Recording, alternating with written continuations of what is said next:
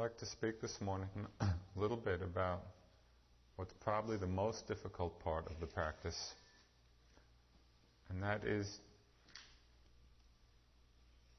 applying it and living it in one's life outside of the retreat situation.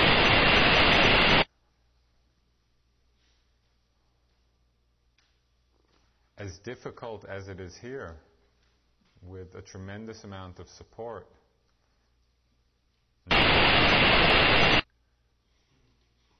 it's obviously going to be more difficult when you leave. And there's a certain implication in that understanding. The implication is that it will take at least as much effort as one has generated here to begin to live the dharma in one's life. And I think often people create a fragmentation of understanding, separating spiritual meditation practice, as what happens on retreat, where there's a lot of energy and a lot of effort generated. We try to really pay attention in a very careful way, moment to moment. And then somehow think of the rest of our lives as being different than that.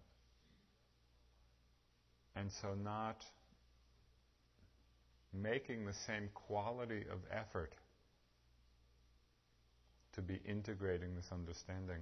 And that creates a problem, when people leave retreat.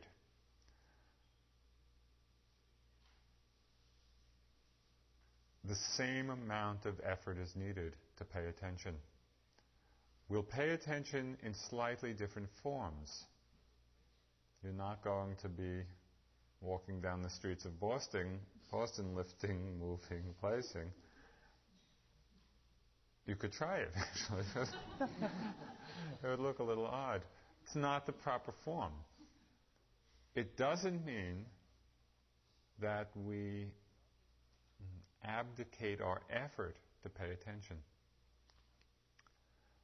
So what I'd like to do is to try to suggest a few ways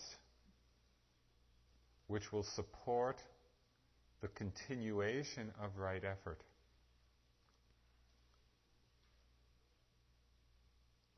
And keep in mind that just as on retreat, in our lives as well, outside, without effort, nothing happens. We can't expect the seeds of wisdom, of compassion, of understanding to actually grow and be nourished unless we keep watering them. It requires ongoing effort.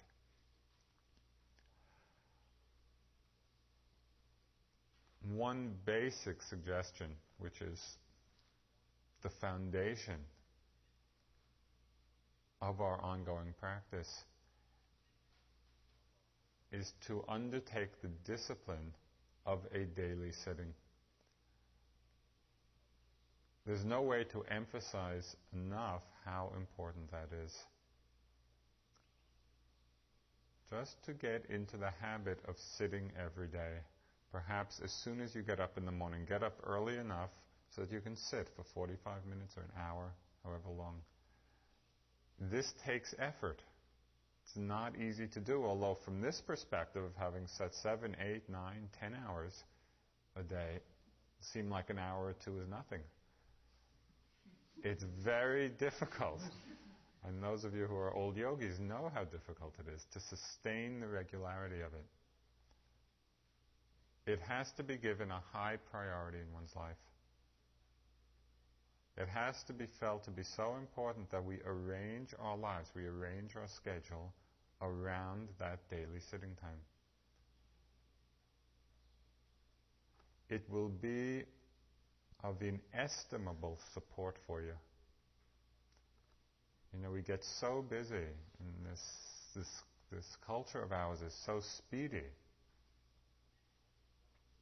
that unless we take the time just to sit quietly on a regular basis, we get caught up in this whirlwind of speed and activity, and we lose our balance.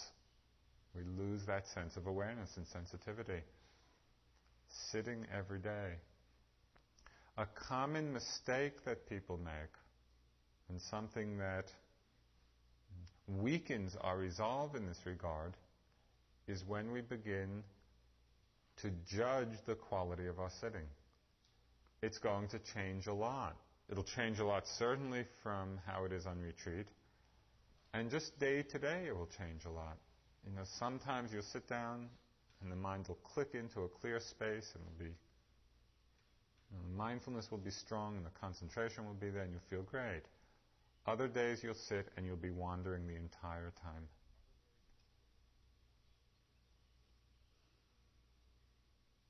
Don't judge it. Just keep doing it. Because if you get into a judgment of it, the tape in the mind runs.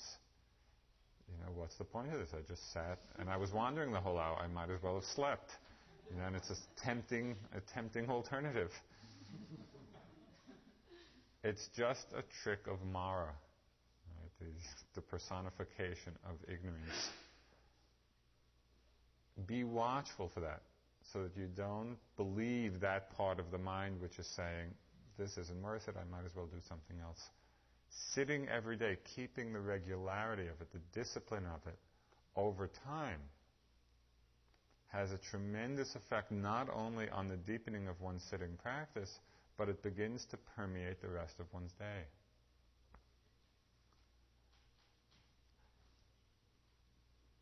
Sitting once a day is survival.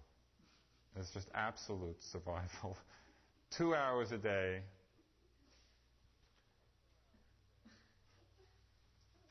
is better.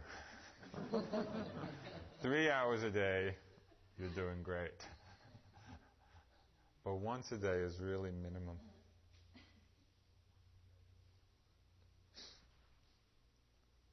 The first foundation of mindfulness, in the Buddha's description, in the discourse that he gave on this practice, which is called the Satipatthana Sutta, or the discourse on the 4 foundations of mindfulness. The first foundation of mindfulness is awareness of the body. And it's a tremendously skillful area to cultivate, and it's one that can easily be applied in our daily lives. Paying attention to the body, really getting centered, staying grounded, in the sensations, in our posture, in our movement. You may be walking down the streets of Boston or wherever, and there's no need to go lifting, moving, placing, but we can be aware just of our body stepping. We can actually be doing the walking meditation, staying focused, staying centered, feeling the sensations of the movement, not, in a tiny microscopic way, but also not having our mind just scattered and spaced out and lost in our plans or our expectations, whatever. Using the body as a way of staying mindful.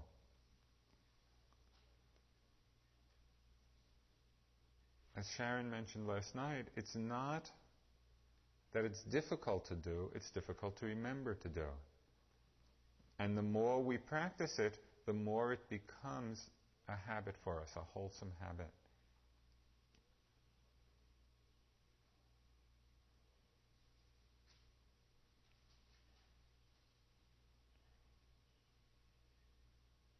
You can begin to single out particular acts that we do every day with a specific intent to actually zero in on them and pay quite specific attention. Brushing your teeth, simple thing, or washing, or combing your hair, or opening doors. Pick out a couple of activities that we do throughout the day with the intent to really be very mindful. It may take only 30 seconds or a minute, but it's a reminder of that level of attention. And we find that as we pay attention to our body, we begin to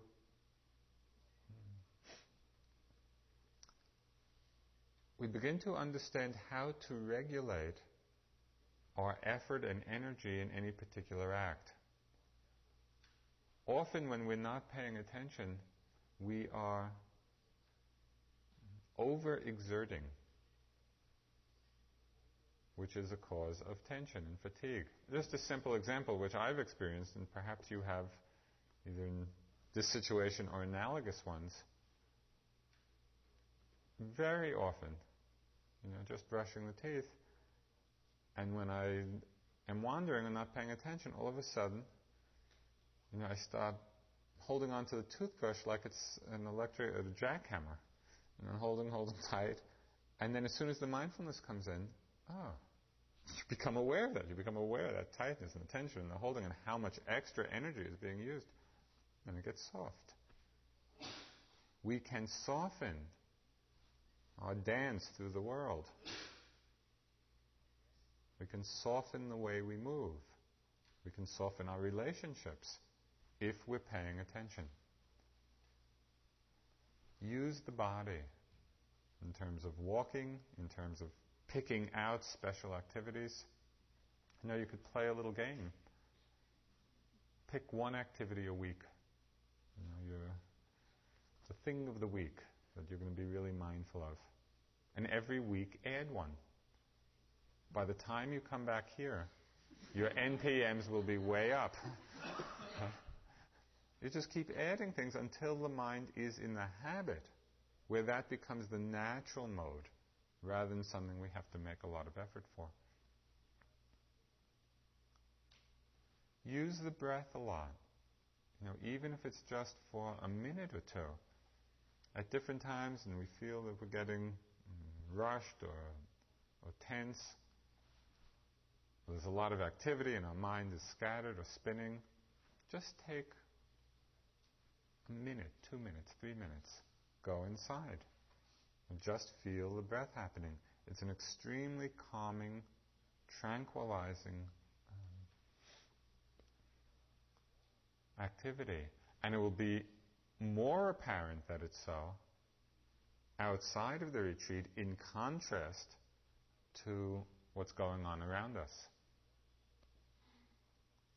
You'll see very clearly how calming it is in the midst of a whirlwind of interaction and activity, just to take a minute or two, go to the breath. That can be done many times during the day. It becomes an anchor for us. It brings us back to actually what's happening.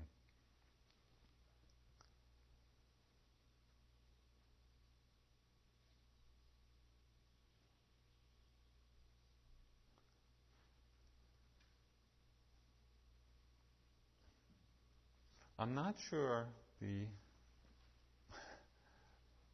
of what's involved in going from the space of listening to this and maybe thinking they're nice ideas and actually doing them. But whatever it takes, just see if you can reflect on what it takes, for each of you to kind of think of the things that will help you carry the practice and go from the space of acknowledging them as a good idea and actually arousing the intention, yes, I'm going to do that. Because it's only if we continue to develop the right effort does the practice actually bear its fruit. Working with the body, working with emotions. That's something that comes up a lot in our life outside. We're interacting with people, and there's a lot of interpersonal relationships. And often we find ourselves caught up in a strong emotional reaction or response. Sometimes they're pleasant ones, sometimes they're wholesome ones, sometimes they're unpleasant and unwholesome. How to work with them.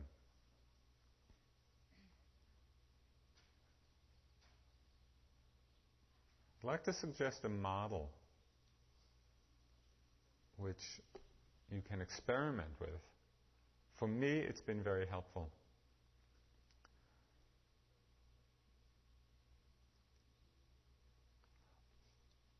Usually strong emotions come as a response to a certain situation.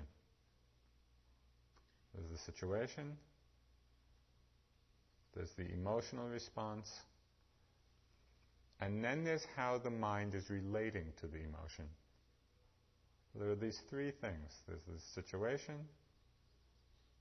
the response, how we're relating to. I'll give you an example.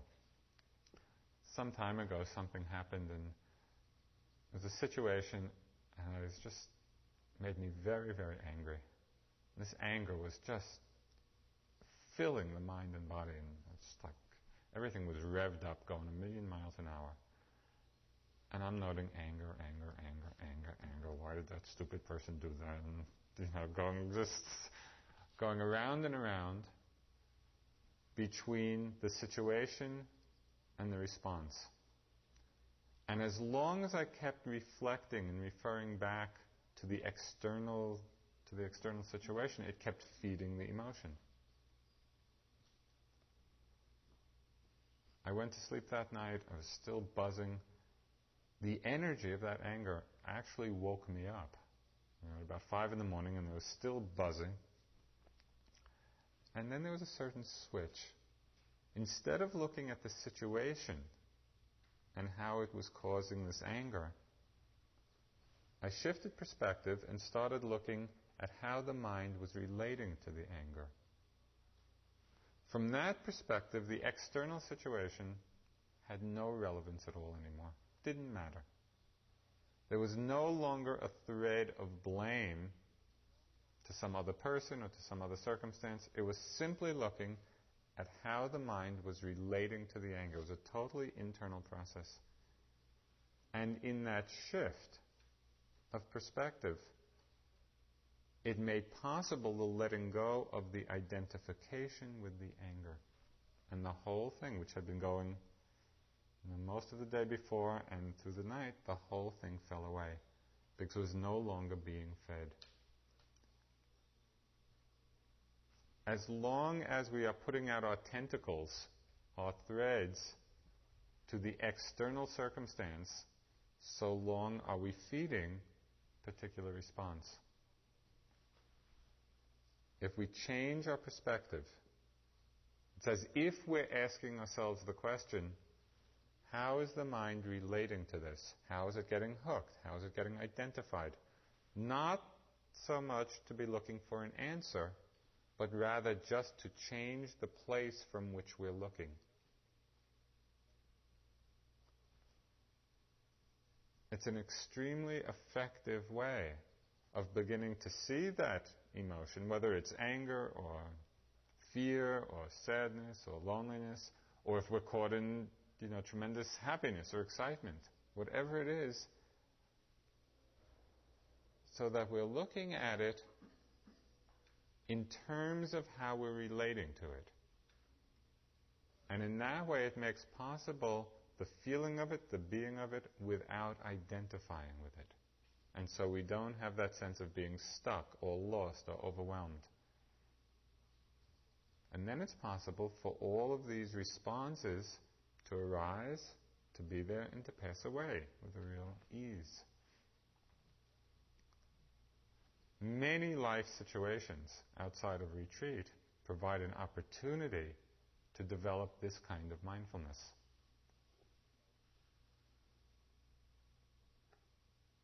So use these times. These situations that we find ourselves in are not times that are outside of practice. They're juicy. We can learn a lot about our minds if we make the effort to pay attention.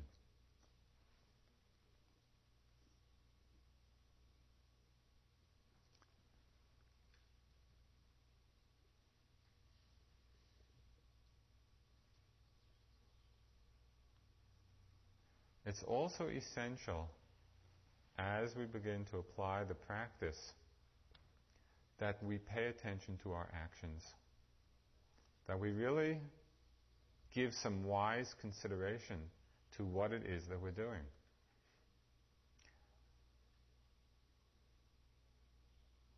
You've seen in these last 10 days how conditioned the mind is. We do so much out of habit, unknowingly. Through the practice of awareness and just paying attention to the decisions that we make, the choices that we're making, and to bring some wisdom to those choices, to reflect, is this skillful? Is this a wholesome act? Where is it leading? What is it developing?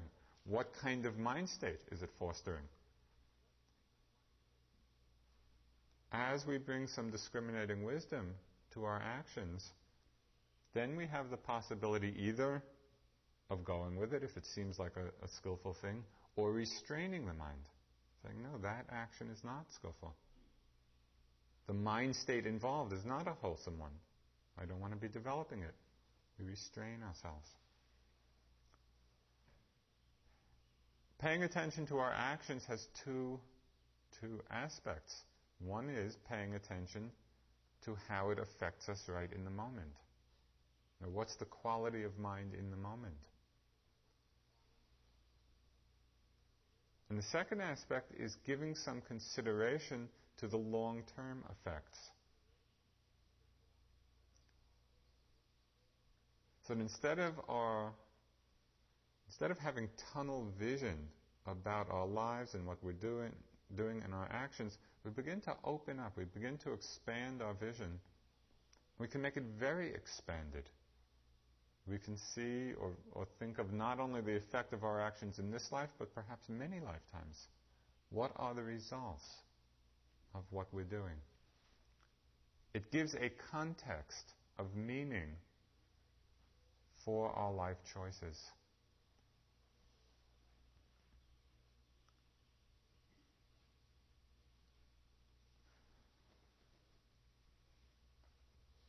The basic precepts provide a guideline,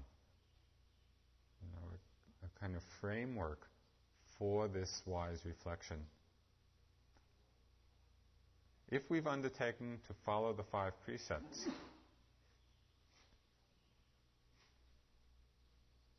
then as we begin to do things, we can measure, is this action within that, or is this action actually breaking a precept? And it will awaken us. Doesn't have to come with a lot of self-judgment or self-condemning or rigidity. It's simply a question of waking up to what we're doing and taking responsibility for the fact that our actions have consequences, both for ourselves and for other people. All of this is part of making the Dharma practice alive for us. That it's not simply a question of coming to retreat. It's a question of how we live our lives, how consciously, how creatively we're living.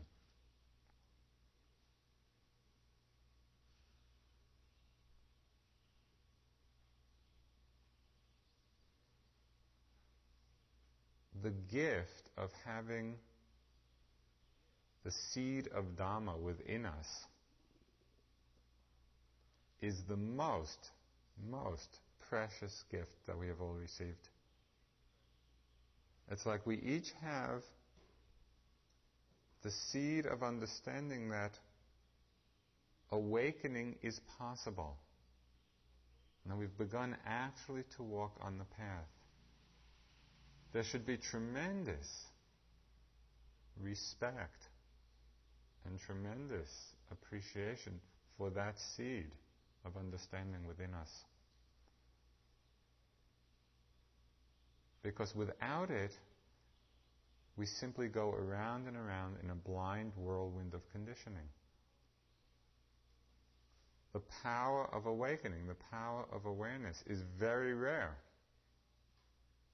And it's very precious. So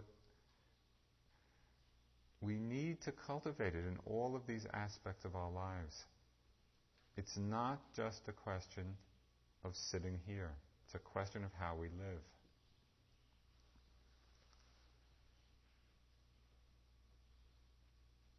We develop metta and compassion and forgiveness.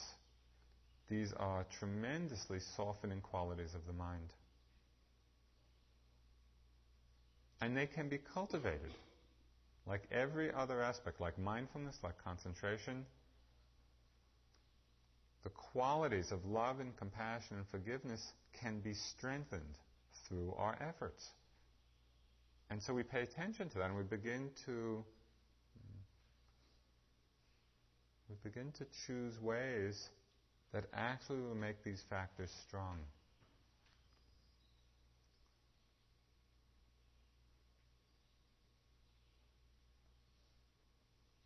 One of the things that strengthens the quality of metta, or loving kindness, is to try to relate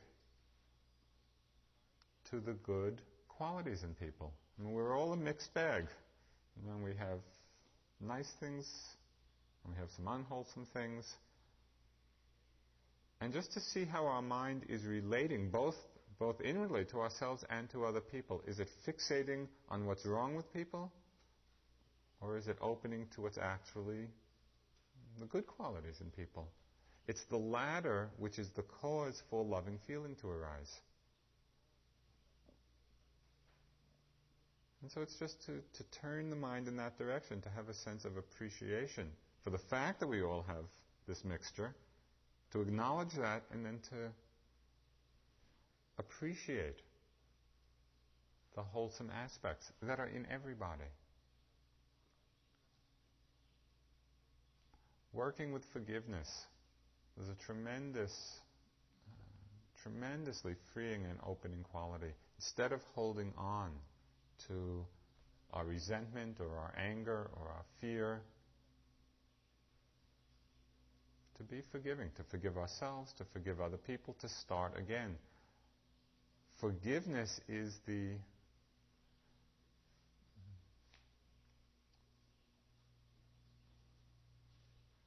Forgiveness comes from an increased awareness of impermanence.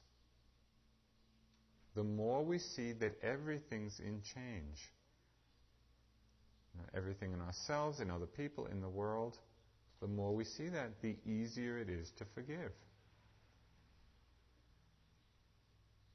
Non-forgiveness means that we're making something solid, we're making something fixed. Either a person or a past action, and we're not allowing for this natural process of change. We're not acknowledging it.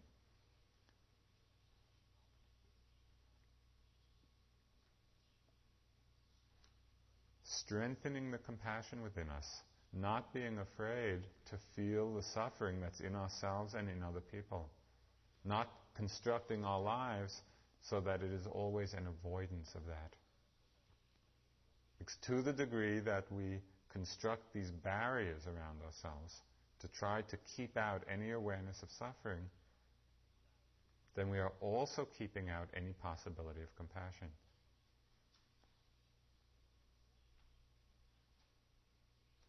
This also is part of our practice in the world. It's such our lives provide endless opportunities for the cultivation of different aspects of the Dharma. And so when we hold our lives in this context,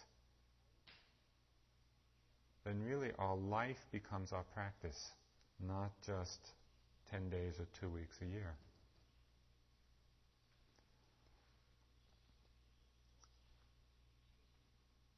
One area which I've also found really helpful in deepening the understanding in our daily lives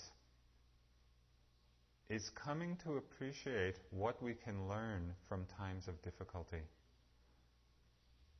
We find ourselves at different times in difficult situations, whether it's at work or our interpersonal relationships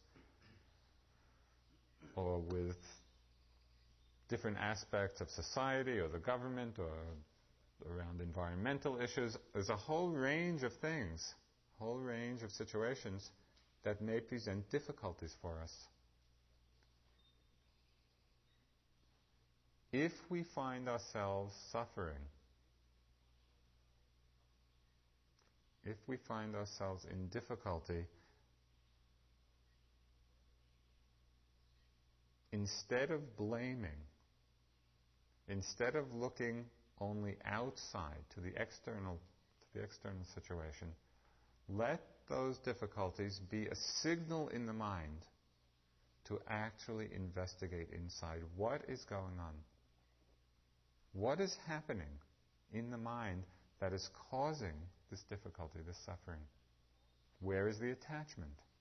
Where is the fear? Where is the identification? What am I holding on to? What am I afraid of? There's tremendous depth of understanding that can come from that investigation. The Four Noble Truths are right there. Every time we investigate suffering, we are actually cultivating the Four Noble Truths. We're acknowledging the suffering. We are looking to see what the causes are, not externally, but rather in how we're relating to the situation. We see the cause of suffering, we see the possibility of the end of suffering, and we understand that it's through that power of awareness and investigation that is the path to the end of it. It's a very direct application. And so we can really look on those times of difficulty as a gift to us, if we use them, rather than drowning in them.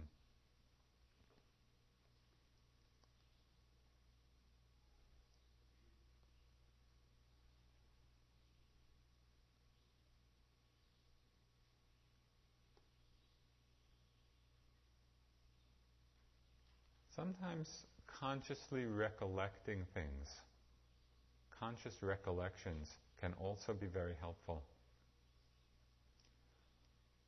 The recollection of impermanence. Just remembering how quickly things are changing, and they seem to be going at a faster and faster pace. And certainly, it's my experience, and I think it's a general one, that as we get older, it seems to be going by faster and faster. Somebody left me a wonderful note this morning saying that they had heard this woman on a TV talk show saying that from age, I guess she was around 55 or so, from 55, she seemed to be having breakfast every 15 minutes.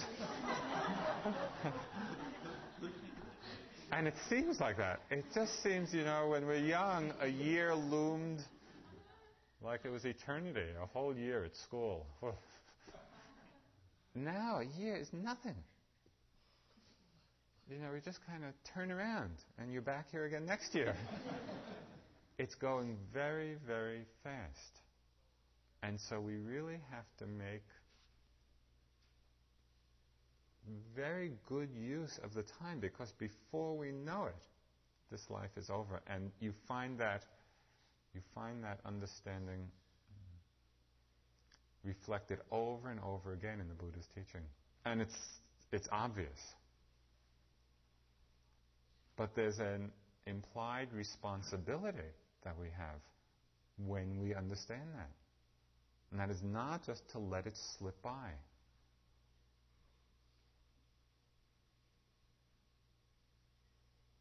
We actually can create and fashion our lives. We have that power. We have that freedom. We have that ability. We don't simply have to slide along. But it takes effort. It takes the same effort that you were generating here in a different form, in a different context. It's not going to happen by itself. There has to be the effort to sit every day. There has to be the effort to come back again and again to the body, to stay grounded, to stay centered. Use the body. It takes the effort to look at times when there's a strong emotional response and we're caught and we're identified, what's going on there? How are we relating to it? It's not pushing emotions away. It's learning how to understand what's happening. It's making the effort to pay attention to our actions. What are the effects? What are the effects in the moment? What are the long-term effects? It takes an effort to strengthen the qualities of love and compassion and forgiveness. It doesn't just happen by itself. But as we generate the effort, it becomes more and more a natural part of how we're living our lives. We begin to live the dharma.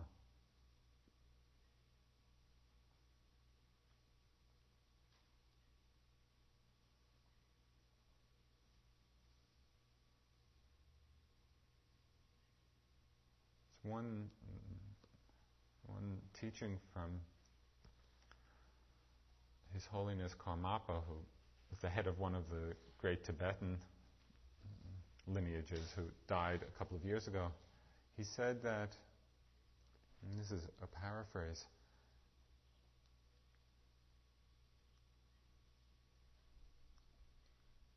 that with 100% effort and courage, we are not only doing our practice, we are living it.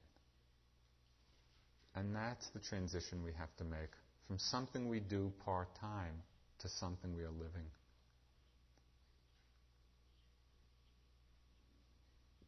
And then we begin to experience the fruit of the Dharma in so many ways in our lives. This is our challenge as we leave the situation of a retreat and begin to bring it and apply it and live it in our lives.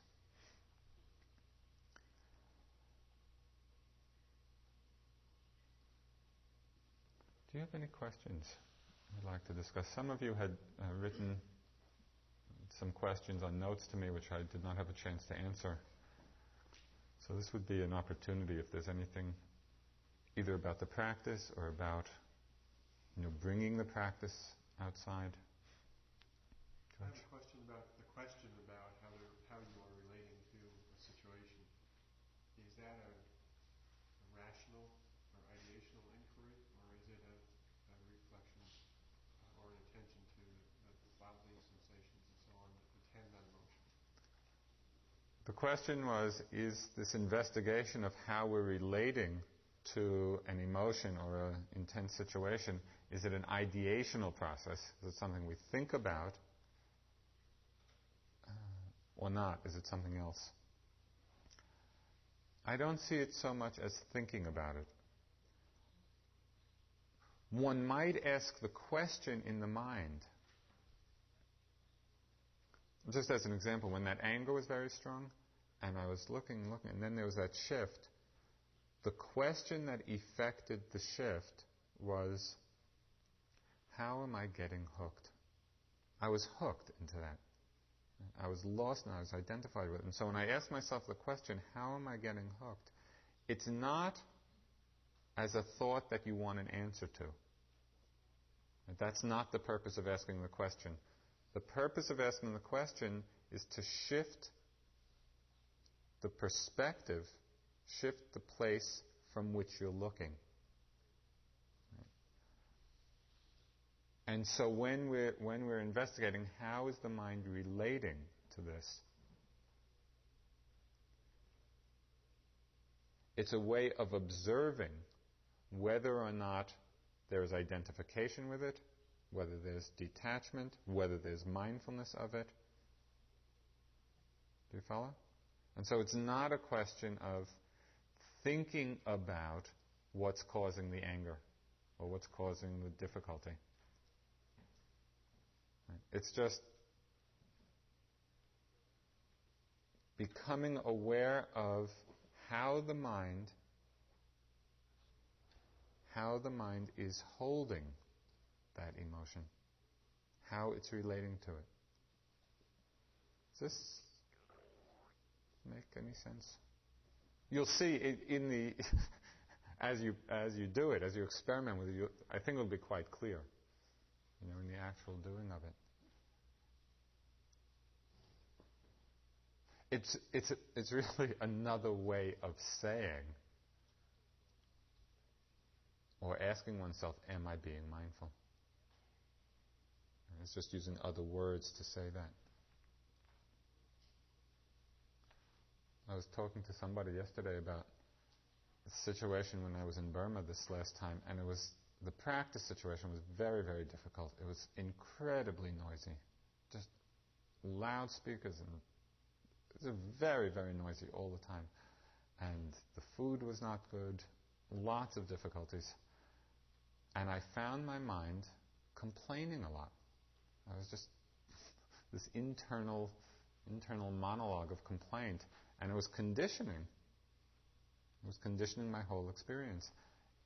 At a certain point, it was like that shift took place. How is the mind relating to that complaining? And I had been identified with it.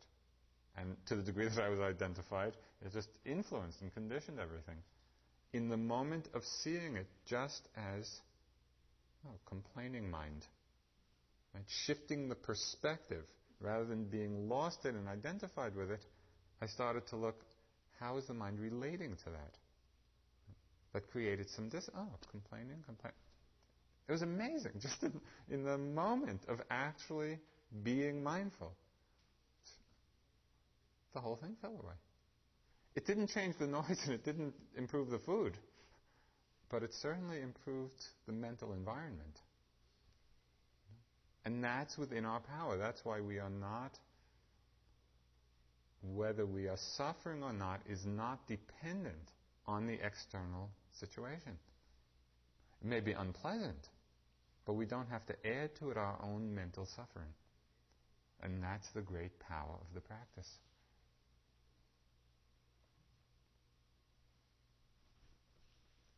When I'm noting physical sensations or even feelings or emotions, it's pretty easy to note. They're pretty solid, they're pretty substantial, internally.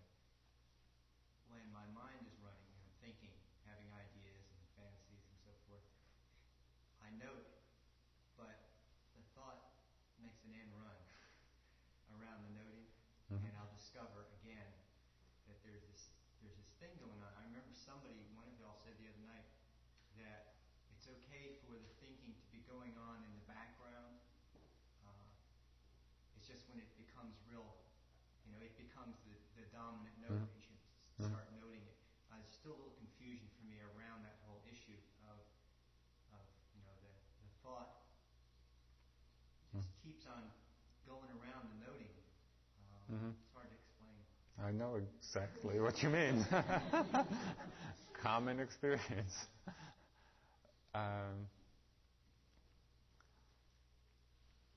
There are different ways to practice with that kind of situation, where the thoughts just keep kind of sneaking in, and before you know it, you're lost in it again.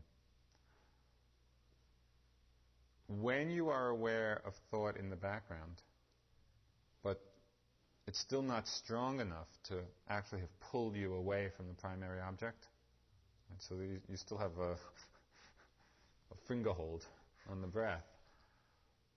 But you're aware, there's some awareness that in the background all this is going on. Let that be a signal to you to zoom in closer to the primary object. That's some kind of sign that you're with the breath, but as if from a bit of a distance. And in that space, it's easy for the mind to have this other stuff going on. When you're aware of that and you take it as a feedback, okay, there's this stuff going on, that means the attention is not close enough. So you just arouse a little more effort. It's like putting the zoom lens on the camera. You just zoom in more and more microscopically. Then you'll see that as your attention becomes more complete on the breath, the rest of the mind becomes more silent. So that's one way. You want to take it as a feedback. The second way, which might be of interest to do sometimes, I have a tremendous fascination with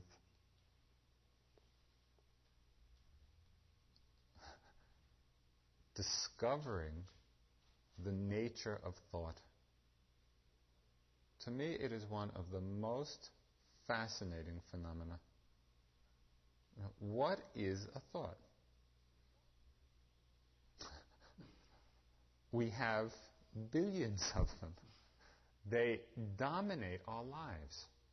We are pulled around by our thoughts.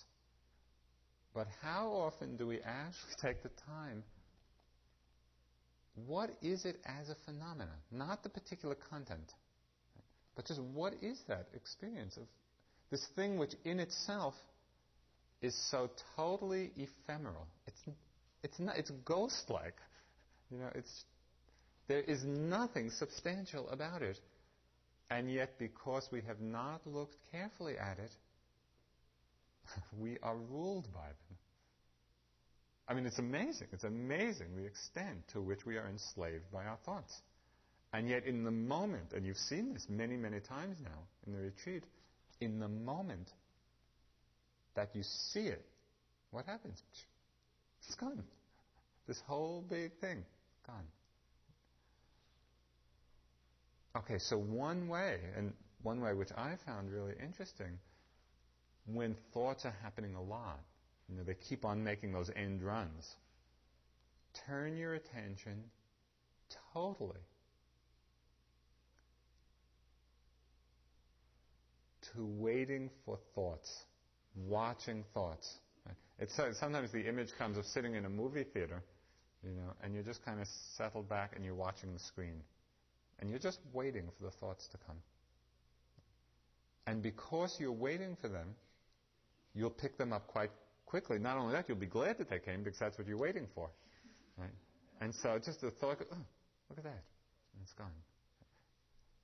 The game of it is that you create a screen out here, and all these thoughts come, and then there's going to be one that comes from behind. Oh, I'm doing well.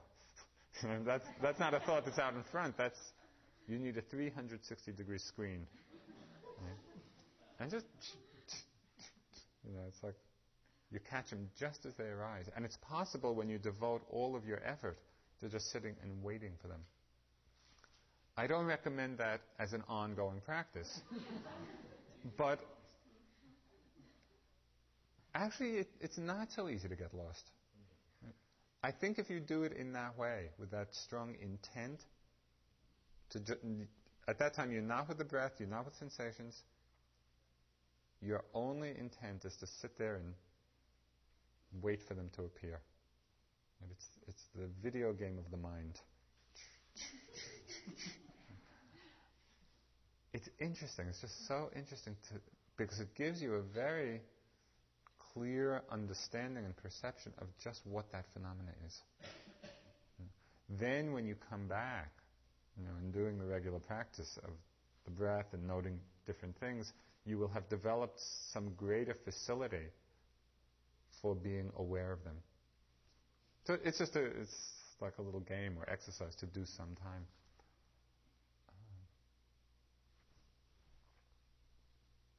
On the same note, is it possible to be noting that you're thinking, and at the same time to be lost in the thinking? In the moment of noting thinking, you're not lost in it. You may note thinking and then in the next moment not be noting, and the thought may grab you. Well, I feel like I'm on the one hand I'm thinking, and then on the other I'm doing it, and then I get pulled in, and I feel like instead of just zooming in, what I would do would be to use a lot of force to pull myself away from the thought. And Okay, could you describe again what happens? Well, I would be with my breath, and then these thoughts would come, right. And I would say thinking, and then. Okay. That tone of voice of the note, it sounded, as you said that it wasn't actually mindfulness. It's what I heard as you said it, and this is very common, thinking. Right? That there's some kind of judgment, aversion, not wanting, not a simple acknowledgement. Oh, thinking. The mindfulness is it's very delicate what's actually mindfulness and what's a judgment. Right? Do you follow? Mm-hmm. I think you'll find that if you soften the note, let the tone of voice of the note be a feedback to you about the quality of the mind. Because if there's aversion in the mind towards the object, that is not mindfulness. Right? If there's attachment in the mind, oh, thinking, that's not mindfulness. It's a very exact space where there's recognition. You see what's there, no attachment, no aversion. And that's just another skillful aspect of the noting as a tool, because the tone can reflect back to you the quality of the mind. Okay? I've sometimes played the game of sitting in the theater and waiting for something to come on the screen, or being a cat, waiting for the mouse to poke his nose through the hole and find out he's nibbling on my feet. But always what happens is the question, who's the cat? Who's waiting? What is this waiting for something to come on? Mm-hmm. The question was in that exercise of just sitting there and waiting for thoughts to appear. And I'd like to emphasize that I see it just as a particular exercise, not as the ongoing practice. The question of who's waiting. What's happening there is there's consciousness, there's mindfulness, there's effort, there's attention. There are all these factors of mind.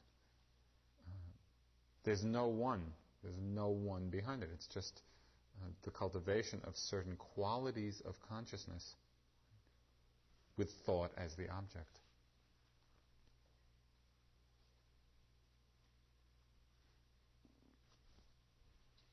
I'd like to learn something more about karma or karmic laws. Can you provide the name of a book which would provide some simple explanation or beginning explanation? Do you have any book which particularly...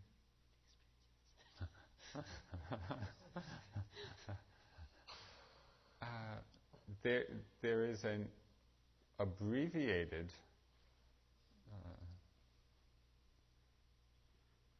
description of it in one of the chapters in my book.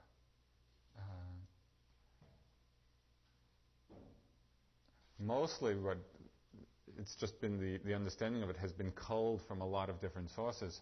What I would suggest, I think, is there's an organization in Sri Lanka, it's called the Buddhist Publication Society, which publishes just a wide range of Buddhist texts and essays and lots of different things.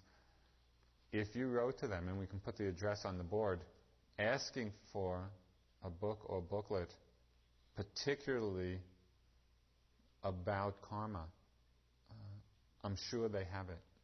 And it's probably like a compendium of different sources.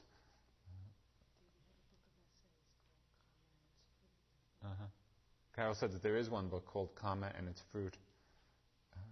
Just as a point of information, sometimes it gets a little confusing because we use both the Pali and Sanskrit terms. Karma, K-A-R-M-A, is Sanskrit. Kama, K-A-M-M-A, is the Pali. And this would be in the Pali. Also, there's a book in the library that's published by the BPS called, I think, The Buddha and His Teachings. And it's a thick book, and it has a section on karma that explains a lot about it. What happens to your attention or your focus, like now, when you're talking or when I'm talking? I found generally... Question, please. Yeah, the question was, what happens to your focus when you're talking or listening? Yeah. Yeah. It's a real challenge to stay mindful when you're talking, because the tendency is just to get really caught up in the words and your consciousness. It's like you're out here someplace. I found it very helpful, as much as possible, just to keep a thread of connection with the body, letting the words come out of the posture. Right? And so there's just a greater sense of being grounded, rather than just totally lost in the words. Obviously, you can't have that microscopic attention on the sensations in body, or you lose the thread. And that's also done for listening. Uh-huh.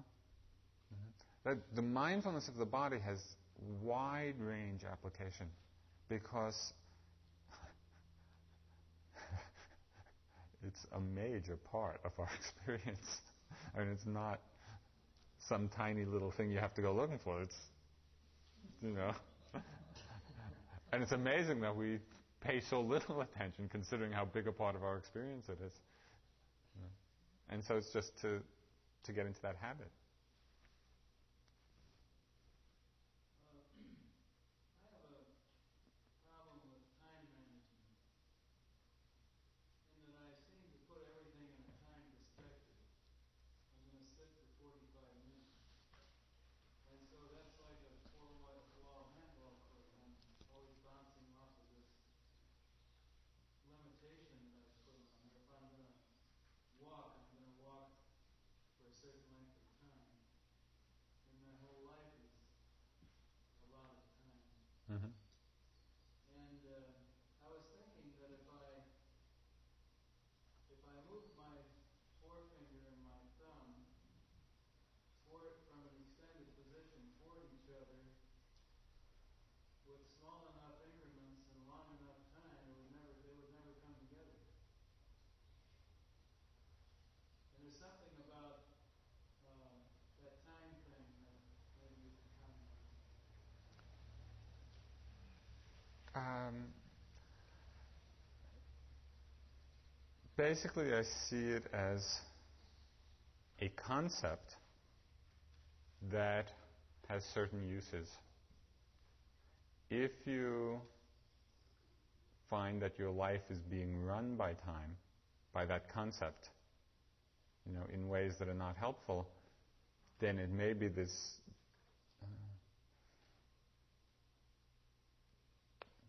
not enough understanding or too much identification with the reality of it, as a concept, not seeing that it's a concept and that it's something we create. On the other hand, it's not to suggest that it doesn't have uses. And I don't see any particular problem in saying, okay, for the next 45 minutes I'm going to sit, 45 minutes I'm going to walk. If it feels like that's imprisoning, then it's giving too much weight to the concept. One alternative might be just to experiment for a while and not use, just say, I'll just sit as long as I sit, or I'll walk as long as I walk, just as a way of counterbalancing it.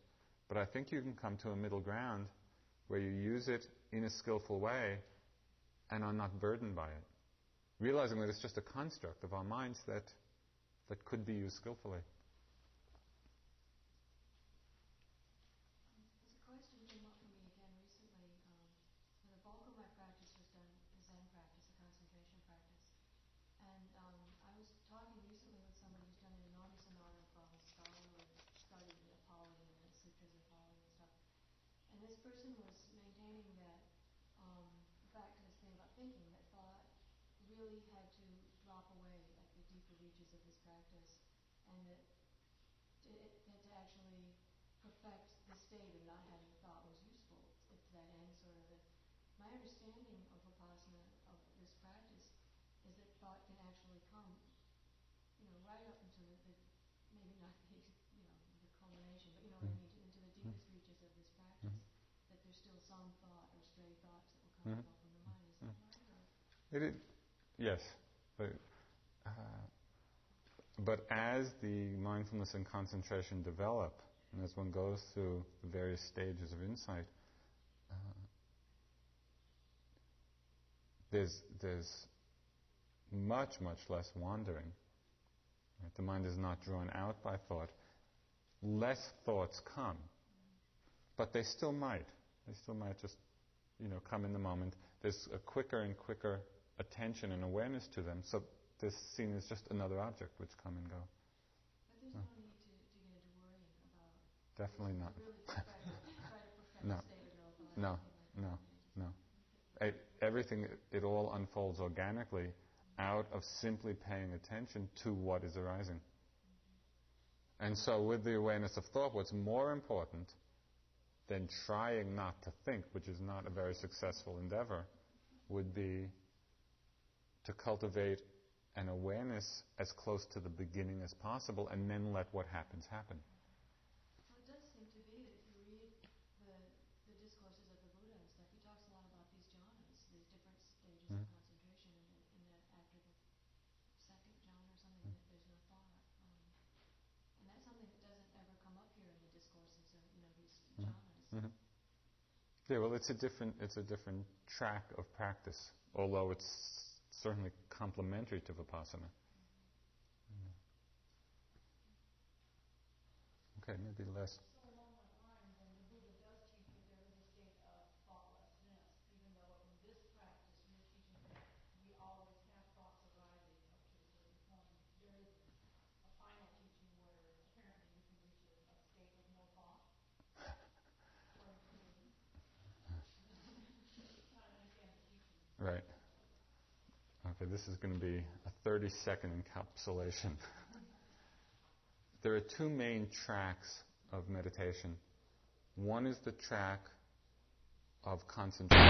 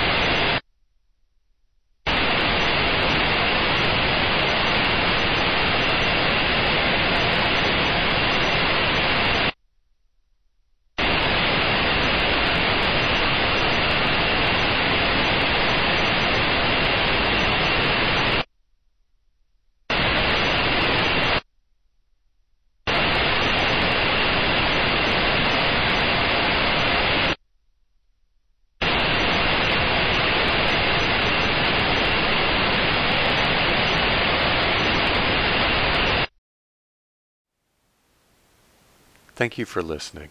To learn how you can support the teachers and Dharma Seed, please visit dharmaseed.org/donate.